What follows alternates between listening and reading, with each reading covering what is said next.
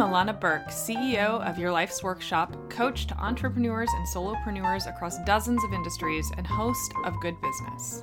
With nearly 20 years' experience helping hundreds of clients create profitable, ethically driven, and sustainable businesses based on their life's work, I'm here to teach you how to do great work, make great money, and make a positive impact without feeling like you need a shower afterwards. Hi everybody, today we're talking about why trust building beats list building every day of the week. So first up, we're going to talk about why focusing on list building as your primary focus in client acquisition is the very best way to feel like you are banging your head against a wall. It's also the very best way to make the people you most want to connect with feel like the only thing that matters to you about them is their email address. So to begin, we're going to talk about why people focus on list building. Then we're going to talk about why focusing on trust building is way more sustainable as a long-term plan. So first, list building. Some of you may not even know what I'm talking about when I say list building.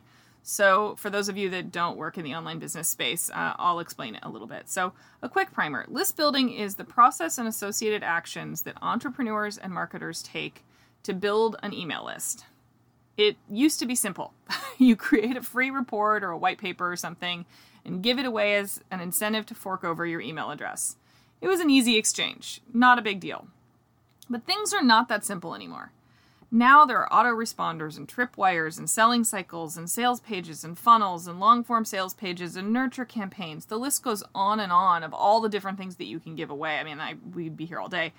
But the components needed and the technical know-how in order to do all of this is based on psychology. It's like it's a huge project. So the basic idea, though, is that a huge chunk of your energy goes towards getting people on your email list so that you can sell them things again and again and again and again and again.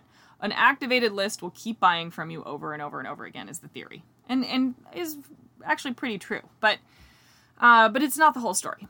So let me start by saying three things. First, I am way biased on this topic. I have been running a business for 11 years now and have never focused any energy at all on list building. I make great money and I have an embarrassingly small email list. If you're on it, you're going, yeah, I don't remember the last time Alana sent me something. That's because I hardly ever send anything out. That will probably change in the future as I have a desire to grow, but thus far, my business has thrived without it. So that's thing number one. Thing number two is you only need to build a list if you need to build a list, which means if you need volume to make a living, then you need a list. But not everyone does. So before you worry about whether you need to build a list, you need to know what your revenue model is. Because if you only need 4 people in order to, fill your client roster, then you don't need to build a list because it won't be that hard to find 4 people. But if you need 400 people, then yeah, you're going to need to build a list, right? So third, I am not against list building at all. It's a super useful tool and a necessity for a multitude of businesses that rely on community building in order to thrive. I'm not bashing list building here. I'm not saying why you shouldn't do it. I'm saying why it's not the end all be all. And when you're starting up a new business, it gets really, really easy to think that that's how you should be spending a really significant chunk of your time, and it just might not be. So building a list is basically a full-time job these days. If you're going to do it, you better make sure that you actually need to, right? So while most businesses will need to list build at some point, you might not actually be at that point. So why not list build? What are the downsides? First, if you have built a leadership voice for yourself, then the tactics you need to employ can come across as sales first, care, and helpfulness second. Not generally the sort of thing that you want if you want people to just trust and hire you, especially when you're just starting out.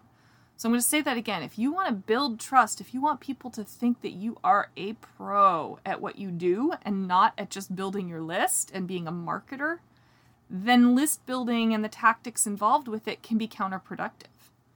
So second, it's really, really, really fucking hard.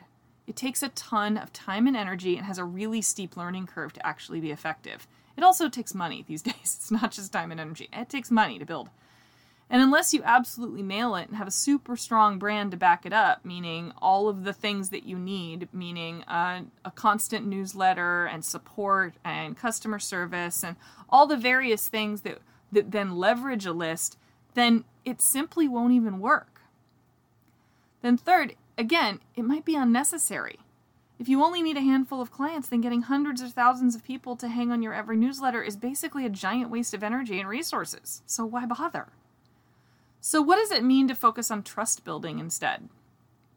First, it means that you value each and every interaction that you have in a business or personal context like it's gold, like it's a potential client, or someone who might know someone who could be a potential client. You take however much time you need to nurture the connections that you have.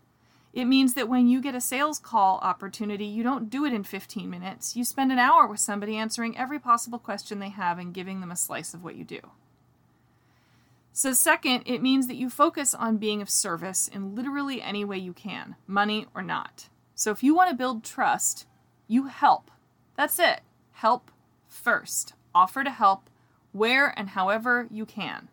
It doesn't mean turning yourself into a doormat, people, okay? Like, if you're, a budding web designer, you don't say, yes, I'll do it for free for every freaking person that you see on Facebook that needs a website. You say, hey, I'm looking to build my portfolio. You're looking for a website. You can't afford much, and I really need to build my portfolio. So how can we make this work for both of us? I'd be more than happy to give you a really long payment plan and make this, give you a steep discount so that we can do a situation that's a win-win for both of us, right? That's what I mean by helpfulness. It means giving somebody advice if you have the answer. Give it for free. It's not going to cost you anything, and it's only going to make people trust you and think that you're fantastic. So third, it means that you put energy and resources into showing the people who are in your community what you're made of. Find your voice, show it off. Learn what it means to have the courage of your convictions. Produce content that matters to the people you most want to help, and do it again and again and again and again until people start paying attention. Because if you keep doing that and you keep showing up, eventually you start to come across as trustworthy. Because stability equals trust from a public standpoint. So showing up over and over and over again and saying the same thing and having the same message and the courage of your convictions means that people will pay attention and begin to listen. So consider this your permission to think hard about whether or not you need to bang your head against the I must create the perfect opt-in wall if it's not the right thing for your business. So what are your next steps? First, think hard about your revenue model. Does your income come from a few well-paying clients, or does it come from 1,000 people buying a course for $50 a piece? Do you see yourself leading a movement or providing service one-on-one? How does your revenue model align with who you are as a human being and where you want to end up? So the big lesson here is build the audience that you need to have the business that you want. That can be 10 people or it can be 10,000.